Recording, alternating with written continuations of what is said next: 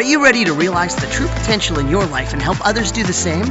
Get equipped to create a thriving future with the Secrets of Success podcast. Inspire others to live, lead, and work on purpose, and experience the joy of watching satisfaction and productivity come to life. And now, here's your host, Dr. Ken Keys. Welcome to the Secrets of Success podcast. I'm your host, Dr. Ken Keys. Well, we have a special guest with us today, and he is probably one of the best storytellers out there. Apparently, he has breakfast with Larry King almost every morning. In fact, he wrote his bio in his book, My Remarkable Journey. I'd like you to welcome Cal Fussman to our show. Cal, welcome to Secrets of Success. Thank you, Ken. It's great to be here. Well, it's just a pleasure to have you with us, and I know you do a lot of work around, conversations and communications and questions. You're rated as one of the world's best interviewers. So we'll get to that in a minute, but before we get to there, what I like to do in the show, Cal, is always let the Secrets of Success or SOS listeners get to know our guests personally in their journey. So, Cal, tell us a little bit about, where you grew up and your history and your sort of family background and the journey to where you are today. Okay, I can make this very local to you. Can you now? I can, because about a month and a half ago, I did the grouse grind. Oh, did you now? I did. I love it. I love it. And you're still walking? I am still walking. I don't know if you've ever heard of this group, this company called Spartan. They run obstacle races. Yes, I have, yes. And the founder and CEO, Joe DeSena, either took a liking to me or took a liking to want to torture me. But he has grabbed me by the lapels and trying to get me to run and finish his races. And so he got me up to Vancouver to do this grouse's grind. And, man, it is beautiful. Oh, it is beautiful, but it's intense. It's intense. My wife has done the grouse grind. I have personally not done it. So for those of you that are listening, I know it'd be on the list. But those of you that are listening that are not familiar with Vancouver, we have beautiful mountains right there along the seaside, and Grouse is one of the ski hills. But during the spring and the summer, you can hike from the bottom to the top, which is normally a gondola ride. So this is some really fit people where you go vertical, and I'm not sure exactly what the distance is. Maybe you remember what it is, Cal. But it is beautiful, but it also is a workout. The distance was far. And then you get up to the top, and then it got windy, and the gondolas weren't working. Really? They were working, but you couldn't get in them because they were scared. So we got stuck on top. Well, there we go. So you got to hang out a little bit further with the view, maybe have dinner up there, which I'm sure would have been packed at that point. Eventually, and obviously, you got back because now you're in L.A. I am back in L.A., and then getting to your question, originally from Brooklyn, New York, and I grew up in New York between Brooklyn and Long Island, which is adjacent. And Cal, what did your parents do for a living growing up? What's sort of like the childhood like? My dad worked for IBM as a manager. Nobody ever knew what he did. That was like the family secret. Some of us thought he worked for the FBI or the CIA, and we just didn't know what was happening. We knew he left at the same time in the morning and got on a train to go into New York City, and then came back roughly at the same time every night.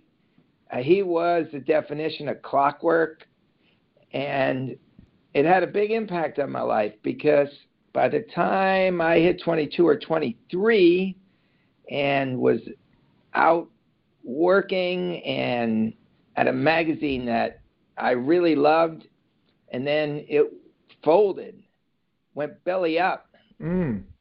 I made a choice to take my trains a very different way.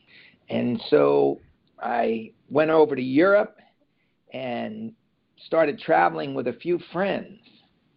And I would get on buses and trains after they went back to the States and look for empty seats next to people who looked interesting, who looked like they could trust me. And I would sit next to them because I hardly had any money. But once I was seated next to this person that I had sort of carefully chosen, I would start a conversation. And the conversation would go on. And by the end of the ride, and keep in mind, I would buy tickets, not even know where they were going. That didn't matter. What mattered was to walk down the aisle and picking the right empty seat. Because by the end of that ride, by the end of that conversation, I needed that person to invite me home. Because otherwise I had no roof over my head. And how did that work out for you, Cal, while you were doing that? It was amazing. What happened is people took me in, and not only that, they started passing me around to their neighbors, friends, relatives. And I would just go from one place sometimes. Fascinating. Families would take me back to the bus station, put me on it, and then even buy the ticket. And then when I got to the stop, somebody else from the same family would be waiting to pick me up. So what countries were you in at that time in Europe when you were doing this, Cal? Oh, wow. I just about everywhere in Europe. Wow. I mean, there are a few places. How old were you at that time? Well, the trip ultimately lasted for about 10 years. Well, that is a timeline, isn't it? And yeah, and it wasn't only Europe. It went to South America, Africa, not much in Asia. And I didn't go to Australia because they speak English there, and it seemed too the same for me at the time. 10 years. Help me understand. Help the listeners understand, Cal. You're 10 years. I don't want to call it a nomad, but really having this sort of fluid lifestyle. What was prompting that? What was driving this? And how were you living for that time while you were sort of gallivanting around the world? Well, some people call me a vagabond. Ultimately, and I may get to this, I did meet a woman on the bus after the 10 years. And here's the thing about the bus. If I'm going down that aisle and I'm looking for that empty seat and I spot a beautiful woman, you would normally think, oh, go sit next to her. And I mean, this woman could be smiling at me. She could have no rings on her fingers. She could even be a supermodel. But I would never take that empty seat because, well, if you were looking at me, you would know why. If you're me, you're thinking, well, she ain't taking me home. So basically, the trip just kept going from family to family. And then 10 years later, I met a beautiful woman on a bus on the way to a magical beach in Brazil, and that's what ended the trip. Now, the thing about those 10 years in between was, like, how did I support myself? Right. It wasn't as hard as you would think because most people were taking me in and feeding me and showing me where they lived, introducing me to people. And so I obviously did need money. I did some work. I would pick grapes. I would carry lumber. I would cut the heads off of chickens. Whatever people wanted me to do. And that got me by. And of course, I came back to the United States to see my family and friends at times. And when I would manage to do a few magazine stories and put a few grand in the bank that enabled me to keep the trip rolling. So really you're a storyteller, but your gift is a journalist or a writer, or at least your passion is. Interesting question, because I am now a podcaster. Like you. A communicator. a Awesome. communicator through my mouth, which it wasn't really the case. And there's a big difference between being a writer and a broadcaster or a podcaster. Because when you're a writer, in my case anyway, I'm walking around and I'm talking to myself a lot. I'm in my own head. I'm even writing in my head. A lot of people think that I write at the typewriter. No, I write when I'm walking around the streets. I could actually see the paragraphs in my head right in front of me. And then when I get back to the typewriter, I just type them in, or the computer in this case. Now we're in an age where it seems like the audio form is king. And when you think about it, people are listening to this podcast through earbuds that are basically blocking out much of the rest of the world, and at the same time are only like inches, less than an inch maybe, from their brains. And so this is a really powerful medium. It's almost like music, and it's a huge discovery for me. Well, of course, one of the things is, and because I'm not only a podcast host, but a podcast consumer, is that the flexibility, the ability to have your phone with you and listen anytime, anywhere, on the go. If I'm working somewhere and the background is physical or working out, then I can consume Cal's podcast.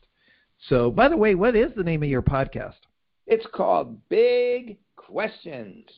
Big Questions. And we're going to come to that. That's Cal awesome. Fussman. What was that? And we're going to come to your big questions here in a moment about changing questions with it. So Big Questions by Cal Fussman. So listen to that. So as we're doing our interview with Cal, then you can always slip over to his podcast after you've listened to this one and consume some of the things there. So you meet this person in Brazil. You are a writer.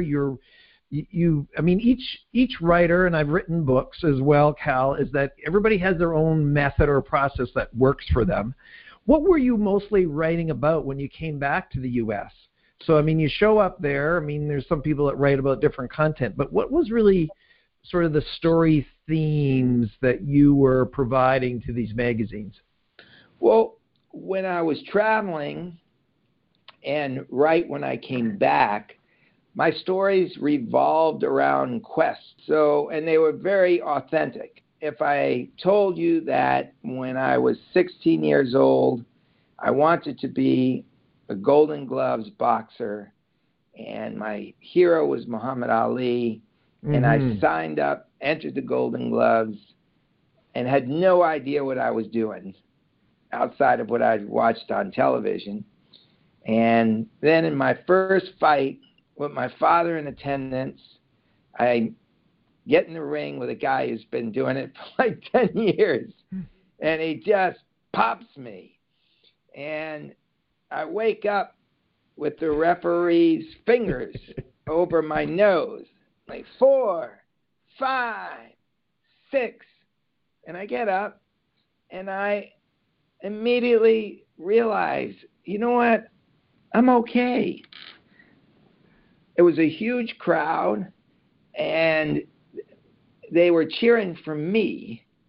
And it just kind of, I don't want to say it spooked me, but it made me look at the crowd. And in that moment, I realized, man, you got to go attack that guy. And so the next thing I know, I see his right hand coiled backward, and just as about to come forward, the bell rings, and the end of the first round is upon us. I go back to the corner, I sit down, and now my head is really clear. Like, you got to go after that guy. Just throw punches. You can do this. And the referee comes over, and he's asking me something, but all I'm hearing is my own voice in my head, like, go get him, you can do this. Next thing I know, the referee is in the center of the ring, waving his hands, ending the fight, because I was knocked out. I mean, I was on my feet, I was up, but I just wasn't there.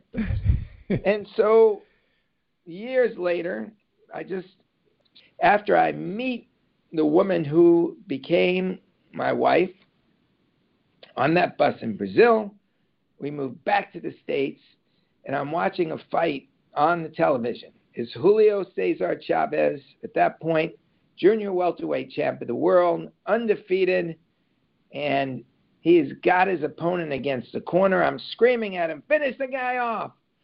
And my wife, who really doesn't speak English, but knows enough to laugh at me, because as soon as my family met her, the first thing they say to her is, hey, you ever hear the story of Cal and the Golden Gloves? So she starts saying, what are you yelling at this guy? We all know your stories as a boxer. And I looked at the television, and I'm looking at Julio Cesar Chavez, and I say, and this goes back to your question, what did you write about? I say, you know what? I'm going to step in the ring with that guy, Julio Cesar Chavez. My wife starts cracking up. Julio knocks out his opponent. At this point, he's like 87 wins, no losses, 75 knockouts. Hits guys so hard to the body that they urinate blood for weeks. I go into the offices of GQ to an editor named David Granger, and I say, hey, if I fight Julio Cesar Chavez, will GQ run the story? And David didn't quite know what to ask. He said, I'm going to have to talk to the big boss. And the big boss says, as long as he signs a waiver saying that we're not responsible for his death. Okay, I'll buy the story. And so that led to the story of me getting in the ring with Julio Cesar Chavez when he was undefeated in Toluca, Mexico. And it is the essence of what my stories were like at that time period, where something would happen in my life, I would have to correct a mistake, I would go on some gigantic adventure, and then write about it. Wow. And so you were, as they would say in the business, pitching a story and setting it up for them, and away you go.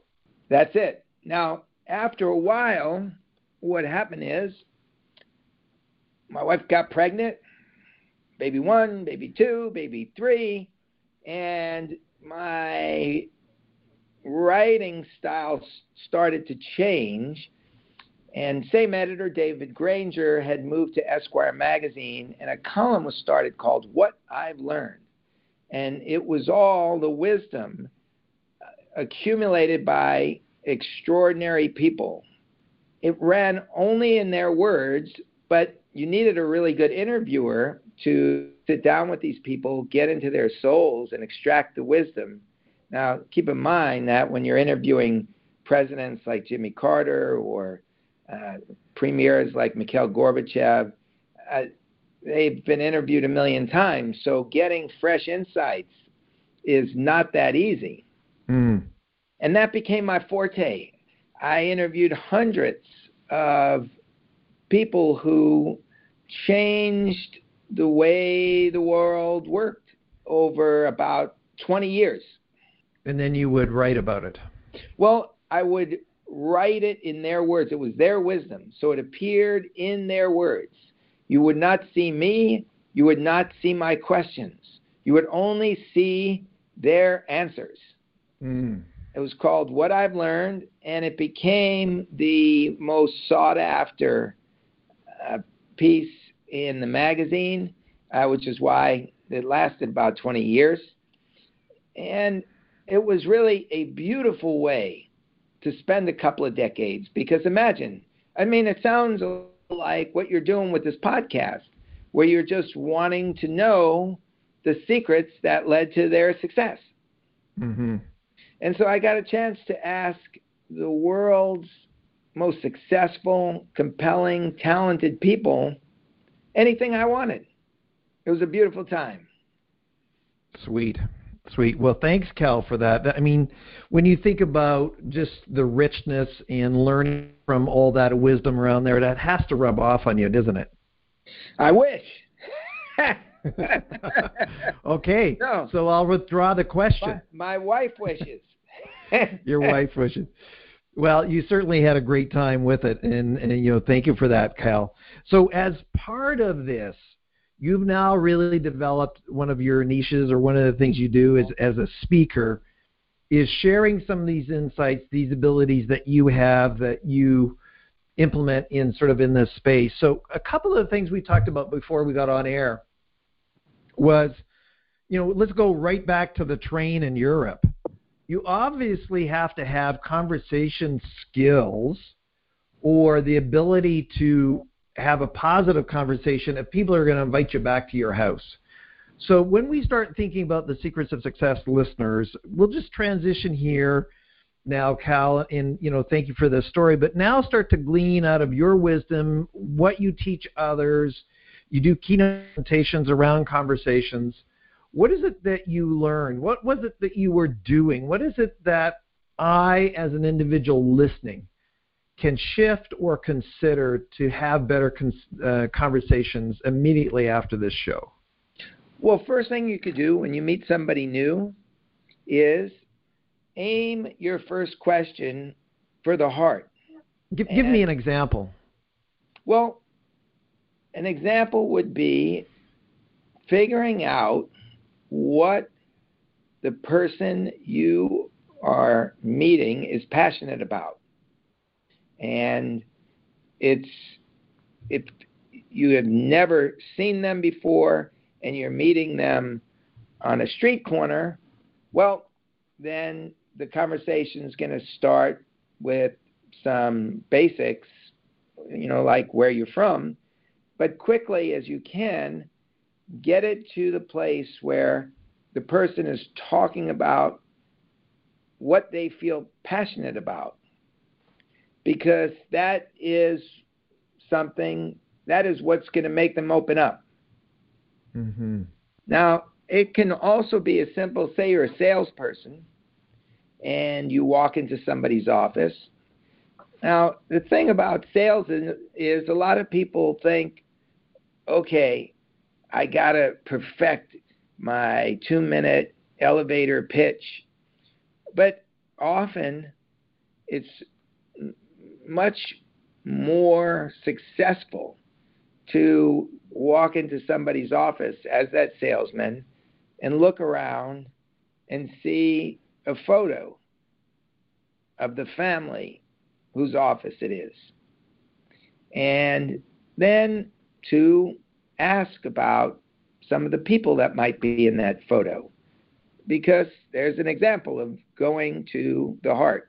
If you're pointing to somebody's children, there's a likelihood that they may be proud to talk about them, happy to talk about them, happy that you're curious about them, because the bottom line is most people out there don't listen.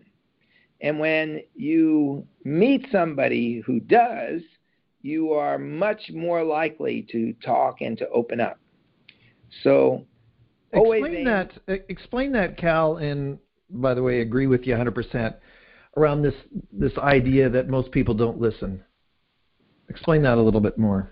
Well, all you got to do next time you're in a group conversation is just look around the 4 people in the group, and you'll literally see as somebody is talking, there'll be somebody else, you can see it in their eyes, that is thinking about how they want to break into the conversation, what they want to say next. They're not listening to what's going on. And so listening is so key, because think about it. If you want to be successful, you got to ask the right questions. Even if you're asking the right questions, if you're not listening to the answer, what good's the best question going to do? So listening is huge. And my point is, by going to the heart, you're going to make people willing to open up. And then once they see that you're listening, they're going to want to open up some more, because it's not often that people get listened to. So this is a process of making people open up in an embrace and speak about what really matters to them. Now, Cal, one of the things that happens in this listening and conversation piece, and I've observed this, I remember being at a seminar, and of course we teach it now, and that was a lot of people want to tell a story based on what you just said. So let's say, well, I was in Brazil. So then if I'm not a very good listener, says, yeah, I was down there in Brazil with my family and we went over here. All of a sudden they take the conversation away from the other person to their own, as you said, their own domain. They're in their head. So how do I break myself of that? Or what's your comment about that habit, or what many people do, where they hear you say something, but then they take it into their circle versus rather staying in yours? Okay, fair question. What you can do is practice. And you can get in a conversation with somebody you don't know. And you can ask them where they're from. And then, in your mind, you can pretend that you have to make a decision on whether to move to the street that this other person lives on. You've only got a little time to make that decision, and so you need as much information as you can get to figure out if you are going to take the house on that street. Now, you start asking the other person about the neighborhood, the neighbors, the schools, the restaurants, the fire department, everything that you think is important. And even though you're going through an exercise, you're treating this like you need to know this stuff in order to make your decision on whether to move there or not. And so if you can learn to throw yourself into a conversation like that, and then you can even go deeper by telling yourself, okay, I have got to write this story, this person's story, in a book. And once you're thinking like that, you really have to zone in on the person and ask questions that are going to get good stories, make new points. So those two exercises give people a way to become physical listeners and also deep listeners. Now, what do you mean, Cal, when you say physical listeners, beyond what you've said so far? I mean, when somebody asks a question and then somebody answers, you see their foreheads start to come together. You see maybe their eyes start to squint at times. Maybe they start laughing a lot.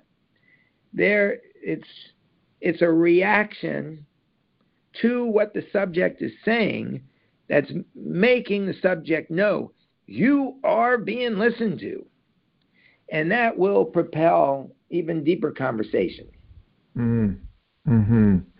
Well, a lot of people now are distracted with devices and trying to have a conversation while they float through their phone. You're talking about being the opposite of that. 100%. There's no floating. And in fact, I encourage direct eye contact and complete listening, because you can never know what your next question is unless you listen to the last answer. I love that. I love that, Cal. It's one of the reasons we do the show that we do. We don't do any prescribed questions, because really the flow is organic based on what the guest is doing. So you haven't prepared any question for this time that we're I have in my head in terms of going through your bio and then just allowing the process and flow to go from there, and paying attention to what you're saying and hopefully having follow-up questions that serve the audience. Well, that's very similar to my style. And I think that it makes people feel very comfortable, especially when the subject hears the following question and sees that it's attached to the subject's last answer. It just shows this person cares about me. They care enough to listen. And it's interesting how so few people do it. And what you're saying is that if I'm going to build deep connections, and you prove that. So I'm actually quite amazed, Cal, that you were able to, you were younger when you got on that train in Europe, even though you did it for 10 years. Where did this skill, let's skip back for a second. You're in your early 20s. How did that come about that you had this gift of conversation with total strangers? Half the audience listening to this would just freak out just at the thought. I'll tell you a story. Talk about freaking out. I was speaking at a university, business school, and after the talk, a woman came over to me and she said, "Oh, I gotta show you something. You wait till you see this." And she had developed an app, and this app was used by people who were in the technology industry who weren't very verbally communicative. And so these people would go to conferences and they wouldn't be able to look somebody in the eye and have a conversation with them. So what this woman did was she created this app that allowed 6 people to sit at the same table, and they could all type in messages into their phone and communicate with the people they were sitting across without ever talking to them. And I thought, what? What? We're creating apps to allow people who are looking across from each other at the table to communicate? But that's where the world is headed, and I don't know. I don't think that that's too good a place. Well, when you think about physicality, which you've said already, looking at the person's eyes, their body language, that of course is void of that when you have that going on. Look, when you think of the way we communicate, 10% of the message is the actual words. And then you've got the tone of voice. And maybe that's another 30%. And then you've got the body language that fills out the communication process. And so just passing on text messages is basically delivering a fraction of the messaging as opposed to the whole process, which involves tone, involves the facial and body expressions. And it's going to be, I think it's going to make it much harder for people to understand each other when we're losing out on the body language because people aren't looking each other in the eye, or we're losing out on tone because we're just texting our messages. People got to understand what's being lost. Well, I think that was even proven if you think about what you were doing as you were traveling for that 10 years.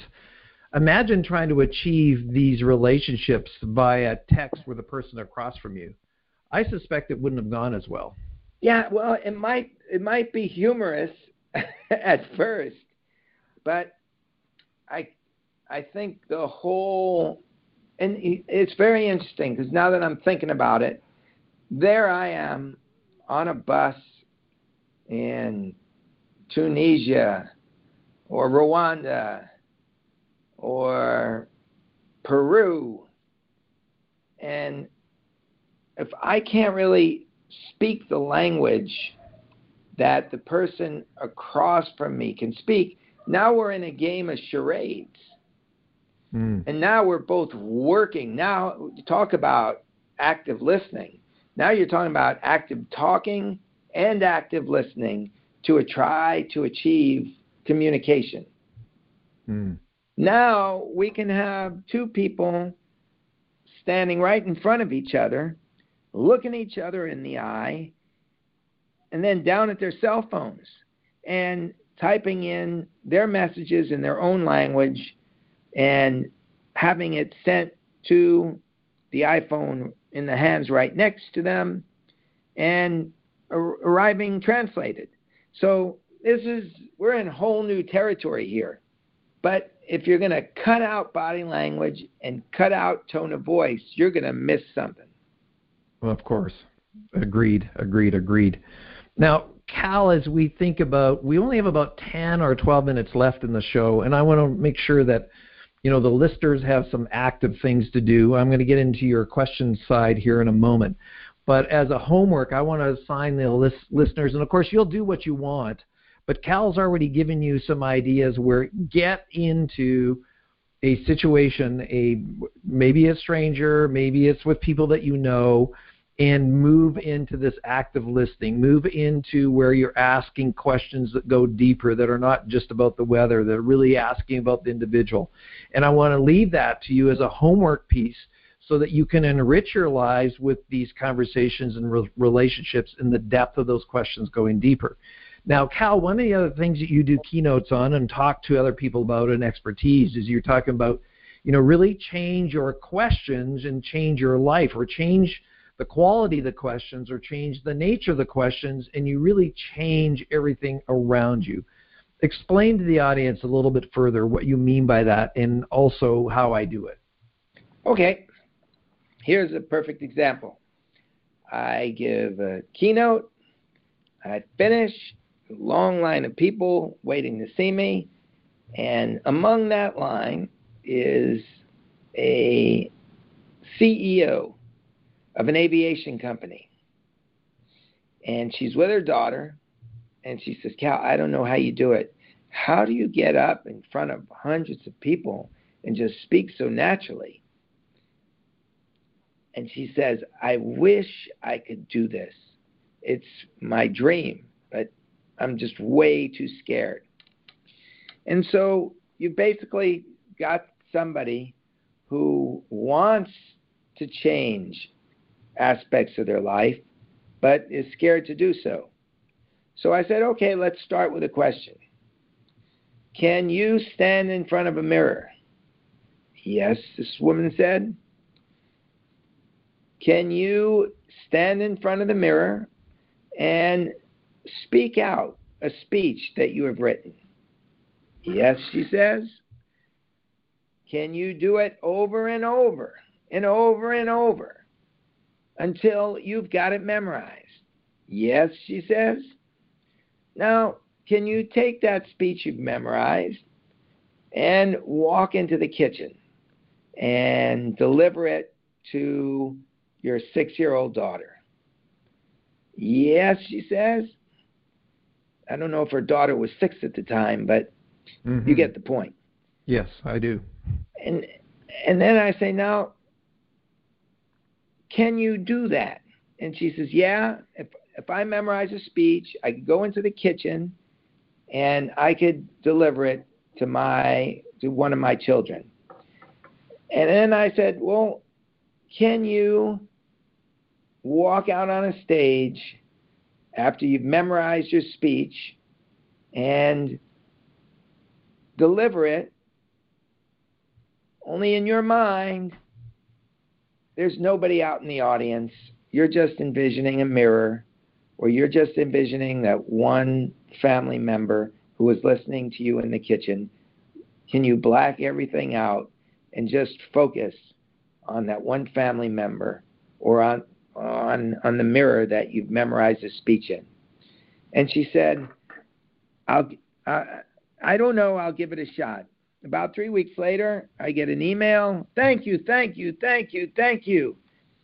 She had memorized her speech and taken it up on stage, given the speech, gotten a great ovation, and was invited to speak at other conferences. So just by changing the questions from I'll never do this, how can I give this a shot, to have you ever written a speech? Have you ever given that speech in front of a mirror? Or can you write a speech? Can you give that speech in front of a mirror? Can you do it over and over again? The questions just shifted, and you got great results. The woman was so happy, and it made me thrilled to be able to do that. And it's interesting what you pulled out. Even though she was a CEO, there were certain things that she was dealing with, and you gave her a process to overcome it. So as an audience member here today, Cal, what are some things that you can teach me from a principal point of view to change my questions? What are some clues, or do you have strategies, or do you have certain methods that I can change my questions so I know I'm getting in this conversation, I could do it differently or enhanced or better? Well, I would say the first thing to do is just think about, what do you want to change? Is there something in your life that you want to change? Mm-hmm. You particularly. You. Or you're asking me? I'm asking you. Okay. Is there I was writing that out to have the follow-up for that. I obviously wasn't physically linking. Is there something I'd want to change? Is there something, like, I'll give you an example. I wanted to change my eating habits. And I just started to go into restaurants, take a little pad with me, and just observe my habits, and then ask myself questions about them. And I'll give you an example. I'm in a Chinese restaurant, and they have little noodles and duck sauce. And they serve it very early in the meal. It's a little appetizer. I would take the noodles, dunk it in the duck sauce, pop it in my mouth, and then immediately go for the next, and pretty soon the bowl of noodles is empty, but there's still a little duck sauce. So because there's still a little duck sauce, I call over the waiter, and the waiter brings another bowl of noodles. So I keep dipping the noodles into the duck sauce, and now the duck sauce is empty. And I still got noodles. So I asked for some more duck sauce, and I finally just asked myself, why do I keep dipping the noodles into the duck sauce? And I realized the answer was, it was a way of connecting with the person across from me at the table. It was the act of breaking bread that made the conversation more connected. And when I realized that, I said, okay, is there a way to connect in that conversation without dunking the noodle into the duck sauce? And I haven't dunked noodles into duck sauce since.